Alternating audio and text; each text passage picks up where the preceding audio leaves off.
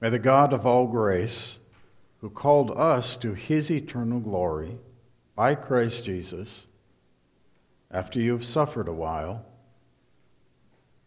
establish, perfect, strengthen, and settle you. To him be the glory and dominion forever and ever. Amen. Dear fellow Christians, YouTube, Twitter, Google, ESPN, most of the networks, they've all for some time had a trending now section on them. Usually it's a crawler on the bottom of the screen, trending now. And it's some earth-shattering news about the Kardashians or some such. Trends themselves are apparently still trending because I was rather surprised, but I shouldn't have been, to find that Lowe's has jumped on board. Lowe's now lists certain products as trending.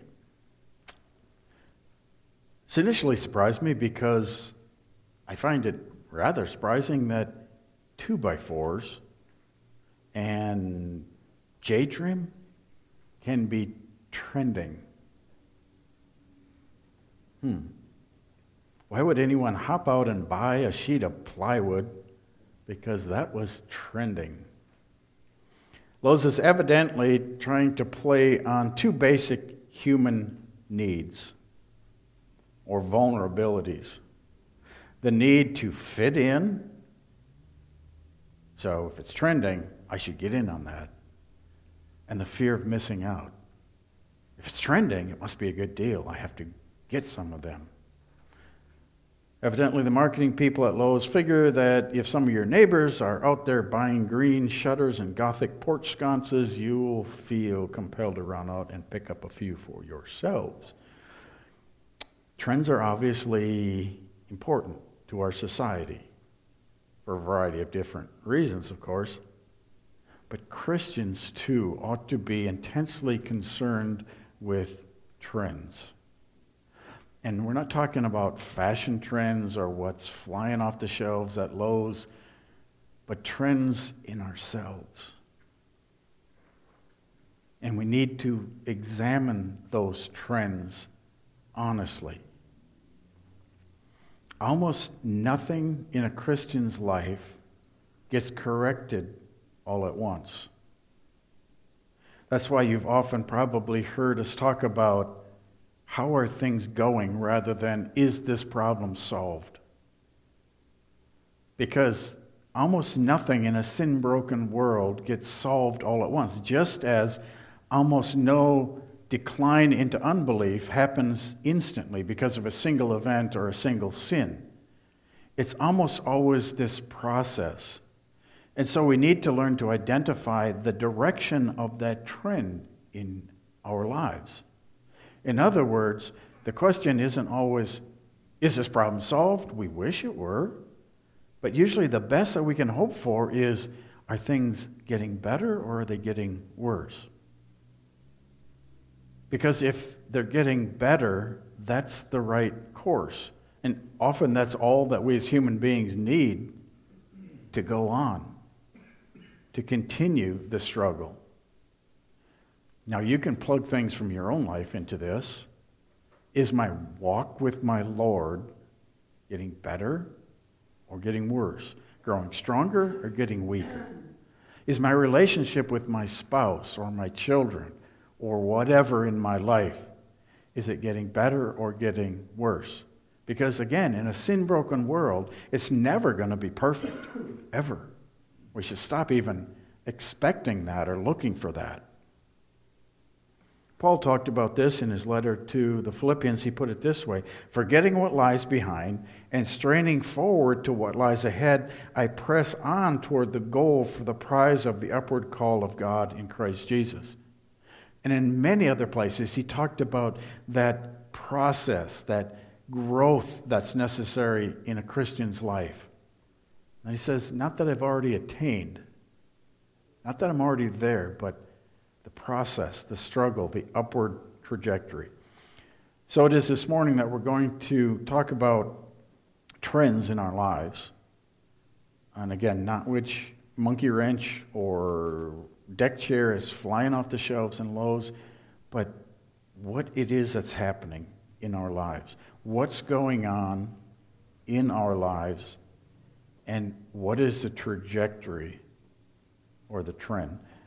Our text for this morning speaks of such things, but again, as with most of these, you have to look carefully to identify the trend identified in our text, which is found in the 3rd chapter of the book of Hebrews.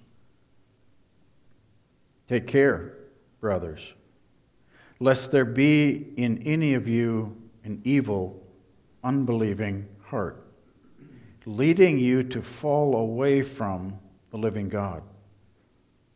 But exhort one another every day, as long as it is called today, that none of you may be hardened by the deceitfulness of sin.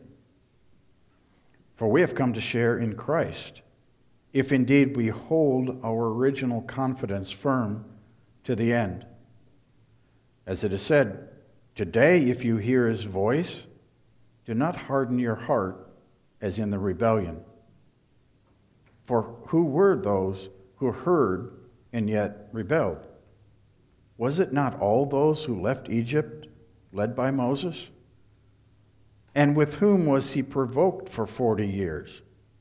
Was it not those who sinned, whose bodies fell in the wilderness? And to whom did he swear that they would not enter his rest, but to those who were disobedient? So we see that they were unable to enter because of unbelief. This is God's word. May God the Holy Spirit lead you to hear, accept, believe these words as though God the Holy Spirit himself were standing in front of you, speaking these words directly to you personally. To that end we pray. Sanctify us by your truth, O Lord. Your word is truth. Amen.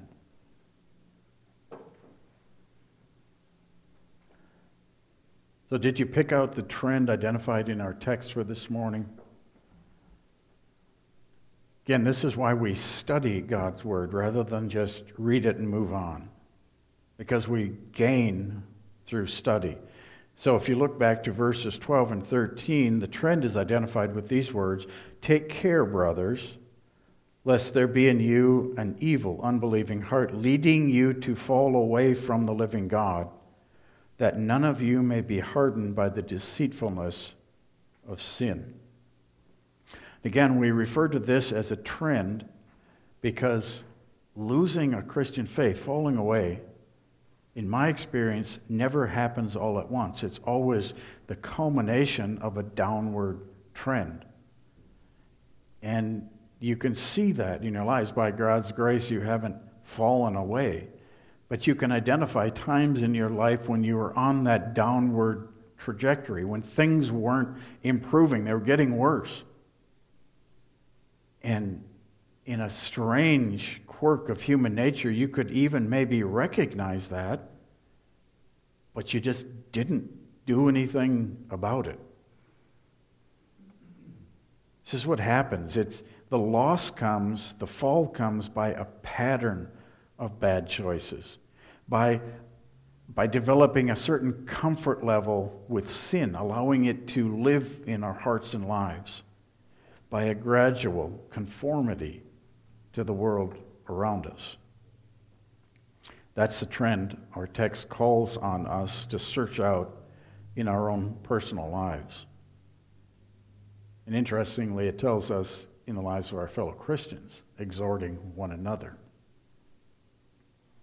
Obviously, this is worthy of our attention because the downside couldn't be worse, the upside couldn't be greater. So, is this going to be an easy process? Nope. Because we've got a whole world of evil working against us here.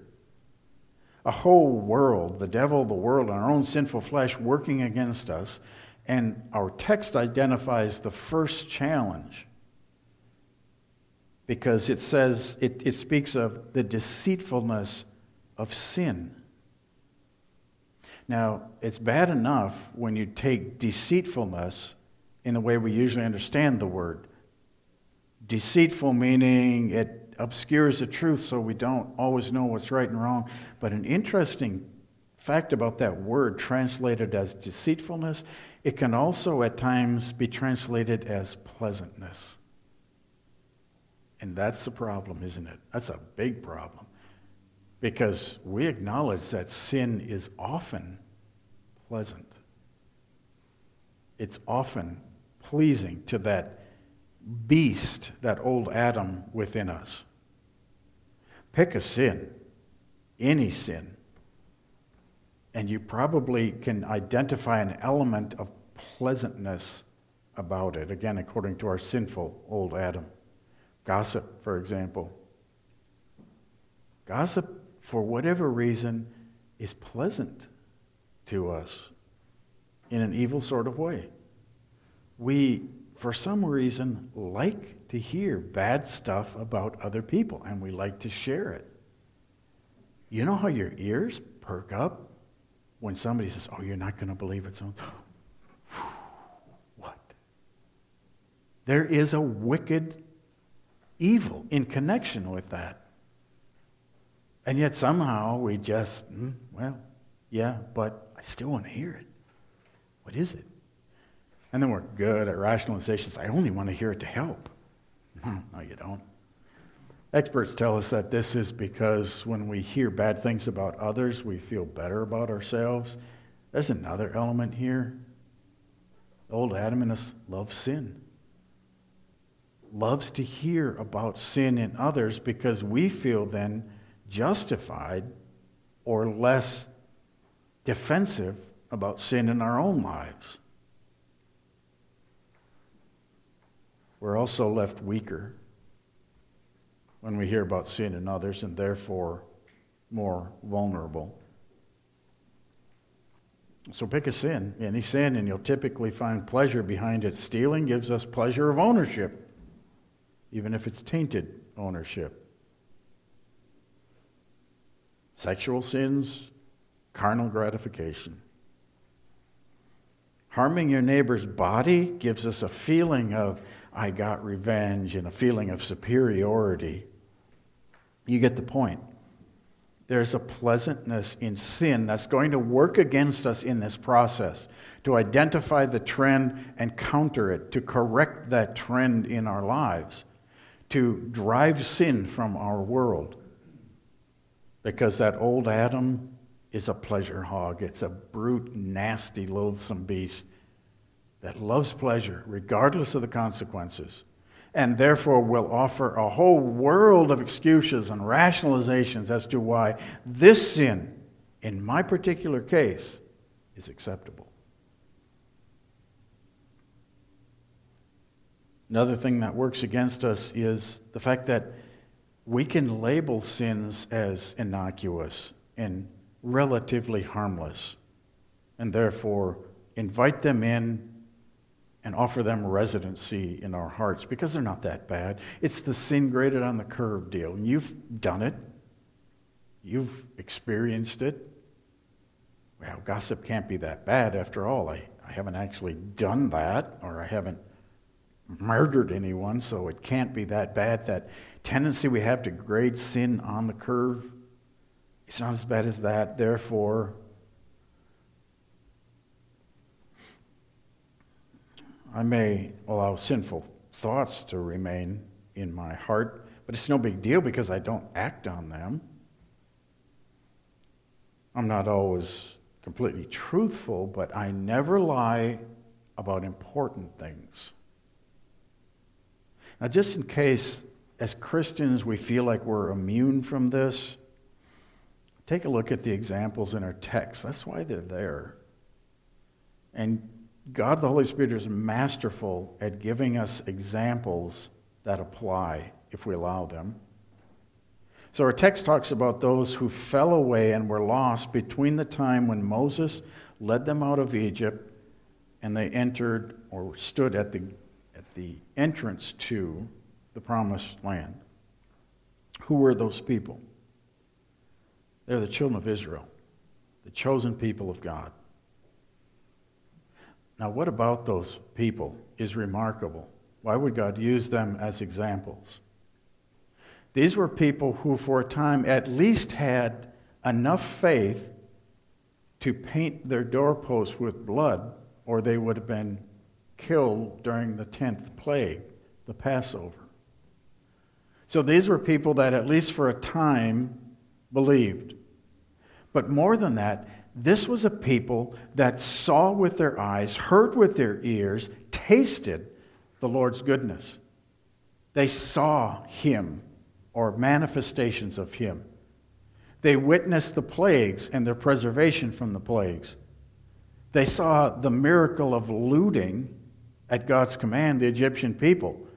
The slave went and asked their master, "Hey, can I have your gold and silver?" "Yeah, here, sure, take it." That doesn't happen, but they saw it. And then they escaped, and they saw the Red Sea part, and they crossed through on dry land, and then they saw the entire indefatigable Egyptian army wiped out. And then they tasted the miracles of the manna. They saw the water flowing from the rock. They saw with their eyes the cloudy pillar that led them by day and the pillar of fire that led them by night. They heard God's voice at Sinai. They experienced God. And not one of the adults, say Joshua, Caleb, and Moses, entered the promised land. Every adult, 20 and over, was killed in the intervening 40 years. Why? Why? These were God's people that had, again, personal experience with God. This should cause us to sit up and take notice. Because if these people fell away, you and I should know that the danger is real and real to us. So what happened? That's what we should ask. What happened to these people that saw God, experienced Him, heard His voice? The first, apparently it started with sin. In some cases, a lack of contentment. In others, a lack of trust. They didn't trust God. He freed them from Egypt, allowed them to plunder the Egyptians without firing a single shot or any controversy. But then when they got to the edge of the Red Sea and saw the Egyptian army, what did they want? "I want to go back. You led us out here to be slaughtered, to be killed in the wilderness. Shame on you, Moses. We had it pretty good back there in that slavery when we were ordered to kill all of our children. We had it pretty good." They didn't trust God to deliver them. Then God delivered them. So they get into the wilderness, and we don't have enough food to eat. So God gives them food. We hate this food. We want meat. God gives them meat. We're tired of this meat and this food. And now we're dying of thirst. So God makes the water flow from the rock. Time after time after time, they just aren't satisfied or don't trust that God has their best interests in mind. Then finally they get to the edge of the promised land and they don't trust that God can defeat these people for them. They don't trust what God said. "I'll give you this land. Go in and take it." They allowed sin, that sin and others, to remain in their hearts, and it culminated with the worship of false gods. And God said, "Enough. You're done. Not one of you will enter the promised land except Joshua, Caleb, those two spies that went in and said, 'These people are powerful. The land is great. This is awesome. God is going to give it to us. He said He would.' And Moses. Moses didn't even enter. So, does this apply to us? Of course it does. If these people got into this trend which resulted in the loss of their faith, we need to sit up and take notice.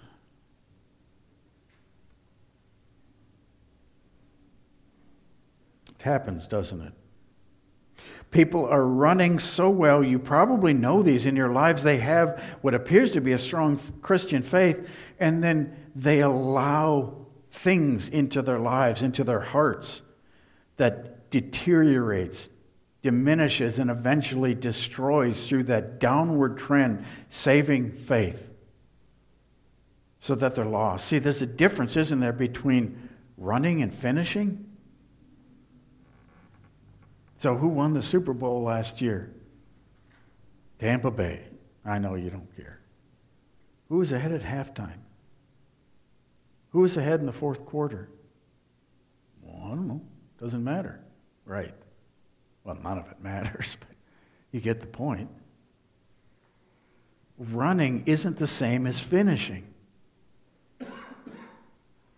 So how can we know, as Christians, that we're not running in vain, Paul's term for it, that we're just going through the motions and that we're never going to get to the finish line? Remaining in that word is again the key, isn't it? It's that means God gave us not just to convert, but to strengthen and preserve. That's why He told us in the Great Commission, go make disciples of all nations, teaching them to observe all things that I have commanded you. Why? Because it works. Just do it.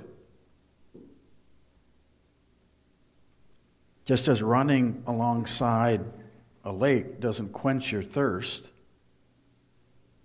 so the proximity to God's Word doesn't fill you with what you need. So part of identifying trends is, am I going through the motions, or am I really paying attention? Even beginning with little children, am I just going to Sunday school or confirmation or whatever because mom and dad make me go, and I'll suffer through it for a while and then I'll get to not go? That doesn't help. So again, proximity to the Word isn't the solution. Going to church on Sunday doesn't do us any good if we just, okay, well, it's something I got to do, and I'll sleep through, and I won't work at trying to apply. Opening our Bibles and just mindlessly reading, there may be some value, but far greater value is tearing that Word apart and applying it individually. But that takes work. And we don't often like it. The old Adam in us doesn't like it, not only because it takes work, but because it's difficult. It's sometimes embarrassing to us, even though nobody knows, because I'm condemned by what I read here. I'm not following this. I have allowed this sin in my life, and it is deteriorating my Christian faith. But here's the secret that God reveals to us. Sin can only do its destructive work in our hearts if we allow it to. Because Jesus conquered sin. He broke the bonds of slavery that held us to sin, Satan, and eternal destruction. They cannot have any power over us unless we allow it. And it's that word that fixes the problem. It's that word that serves as the mirror of the law. This is God's will, but then I see myself. That's different. That's not what God wants in my life. But again, that careful study, that personal application of God's Word. Understand something, by the way, about this whole process. What we're talking about here is not the relationship between you and your pastor. It's not the relationship between you and your spouse. Not the relationship between you and your parents. It's a relationship between you and your God. This is about you only. It's not about anybody else. So can you see how foolish it would be, how pointless, how stupid to pretend here? To somehow do what's necessary for outward appearances?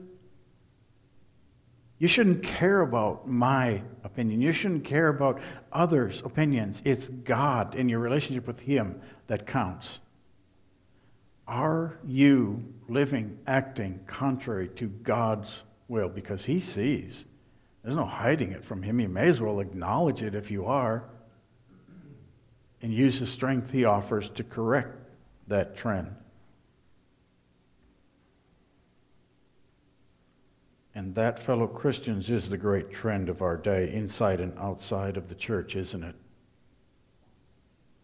The trend is no longer to condemn sin as sin. The trend is to coddle sin, to justify it, to defend it, even to embrace it, and some even now to champion it, to celebrate it, to promote it. Hear the words of our text. Let that old Adam hear those words of our text. Today, if you hear his voice, do not harden your hearts. And this brings us finally to the best part of this or any text. What is that voice? True, we need to take measures to beat our old Adam into submission, to acknowledge downward trends, to acknowledge sin in our lives and to drive it out. But what does God's voice say to us? Relax, be of good cheer. I paid for that sin.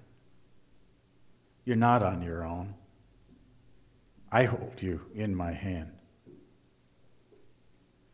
Now, when you pray to me for something, you shouldn't expect that you play no role. It's the power of my word, yes, but you do.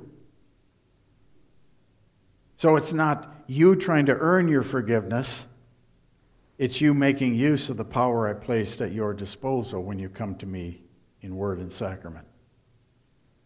Because sin, its power over you, I broke it. I carried every one of your sins to the cross. I paid for it. God, my Father, declared you, along with the rest of the world, to be not guilty of sin, the debt having been paid. The voice with which Jesus calls to us is one of love, forgiveness, reconciliation. But he knows that within us is that terrible power to harden our hearts, to stop our ears, to refuse to hear our God. To listen instead to those who would pervert the gospel, the means by which we are saved, which is not by doing, but through faith alone in Jesus. Who would pervert that into believing, having you believe that there's something I can do now. Now, I'm a little worried about these trends in my life, so I need to do something, and then I'll be what? There is an answer, and there's a wrong answer. I'll be more acceptable to God? No. I'll be able to thank Him better, more accurately, more acceptably with my life. Yes. I will, by the power of that word, avoid these trends, correct them. Yes. Those things God promised. For we have come to share in Christ, our text says, if indeed we hold our original confidence firm to the end. What was that original confidence? I can't pay God for my sins, not one. On my own, I'll not only reject Him, I'll return to that slavery of sin. I'm no better than the Egyptians in and of myself. Whenever something doesn't go right, I have that same idea, that same thing comes into my heart and my mind. Oh, but that looks so good, the slavery that I was under before sin, because then I got to eat of the meat of the flesh pots of Egypt. I got to have all that pleasantness of sin. That's that animal in us. Again, that untamable, brute beast that loves evil. God says, there was nothing good in you, but I loved you enough to send my Son. Even now, when you see sin in your lives, be of good cheer, because I don't. Because I brought you to faith. Because I've preserved that faith. I see only the perfection of Jesus in you. You are forgiven. You are my child. I love you. And I love you despite the fact that you don't hide anything from me. I see you as you are. It's hard for us to accept sometimes, isn't it, that anybody could really know us and still love us? God does, intimately. So thank your God by identifying the trends. You will not earn his love. You will not save yourself. But it is God's will for us. God, grant us then the joy of forgiveness through faith in Jesus alone. And then grant us also the wisdom, the tenacity to thank him by identifying and rooting from our hearts all that is displeasing to him. Amen.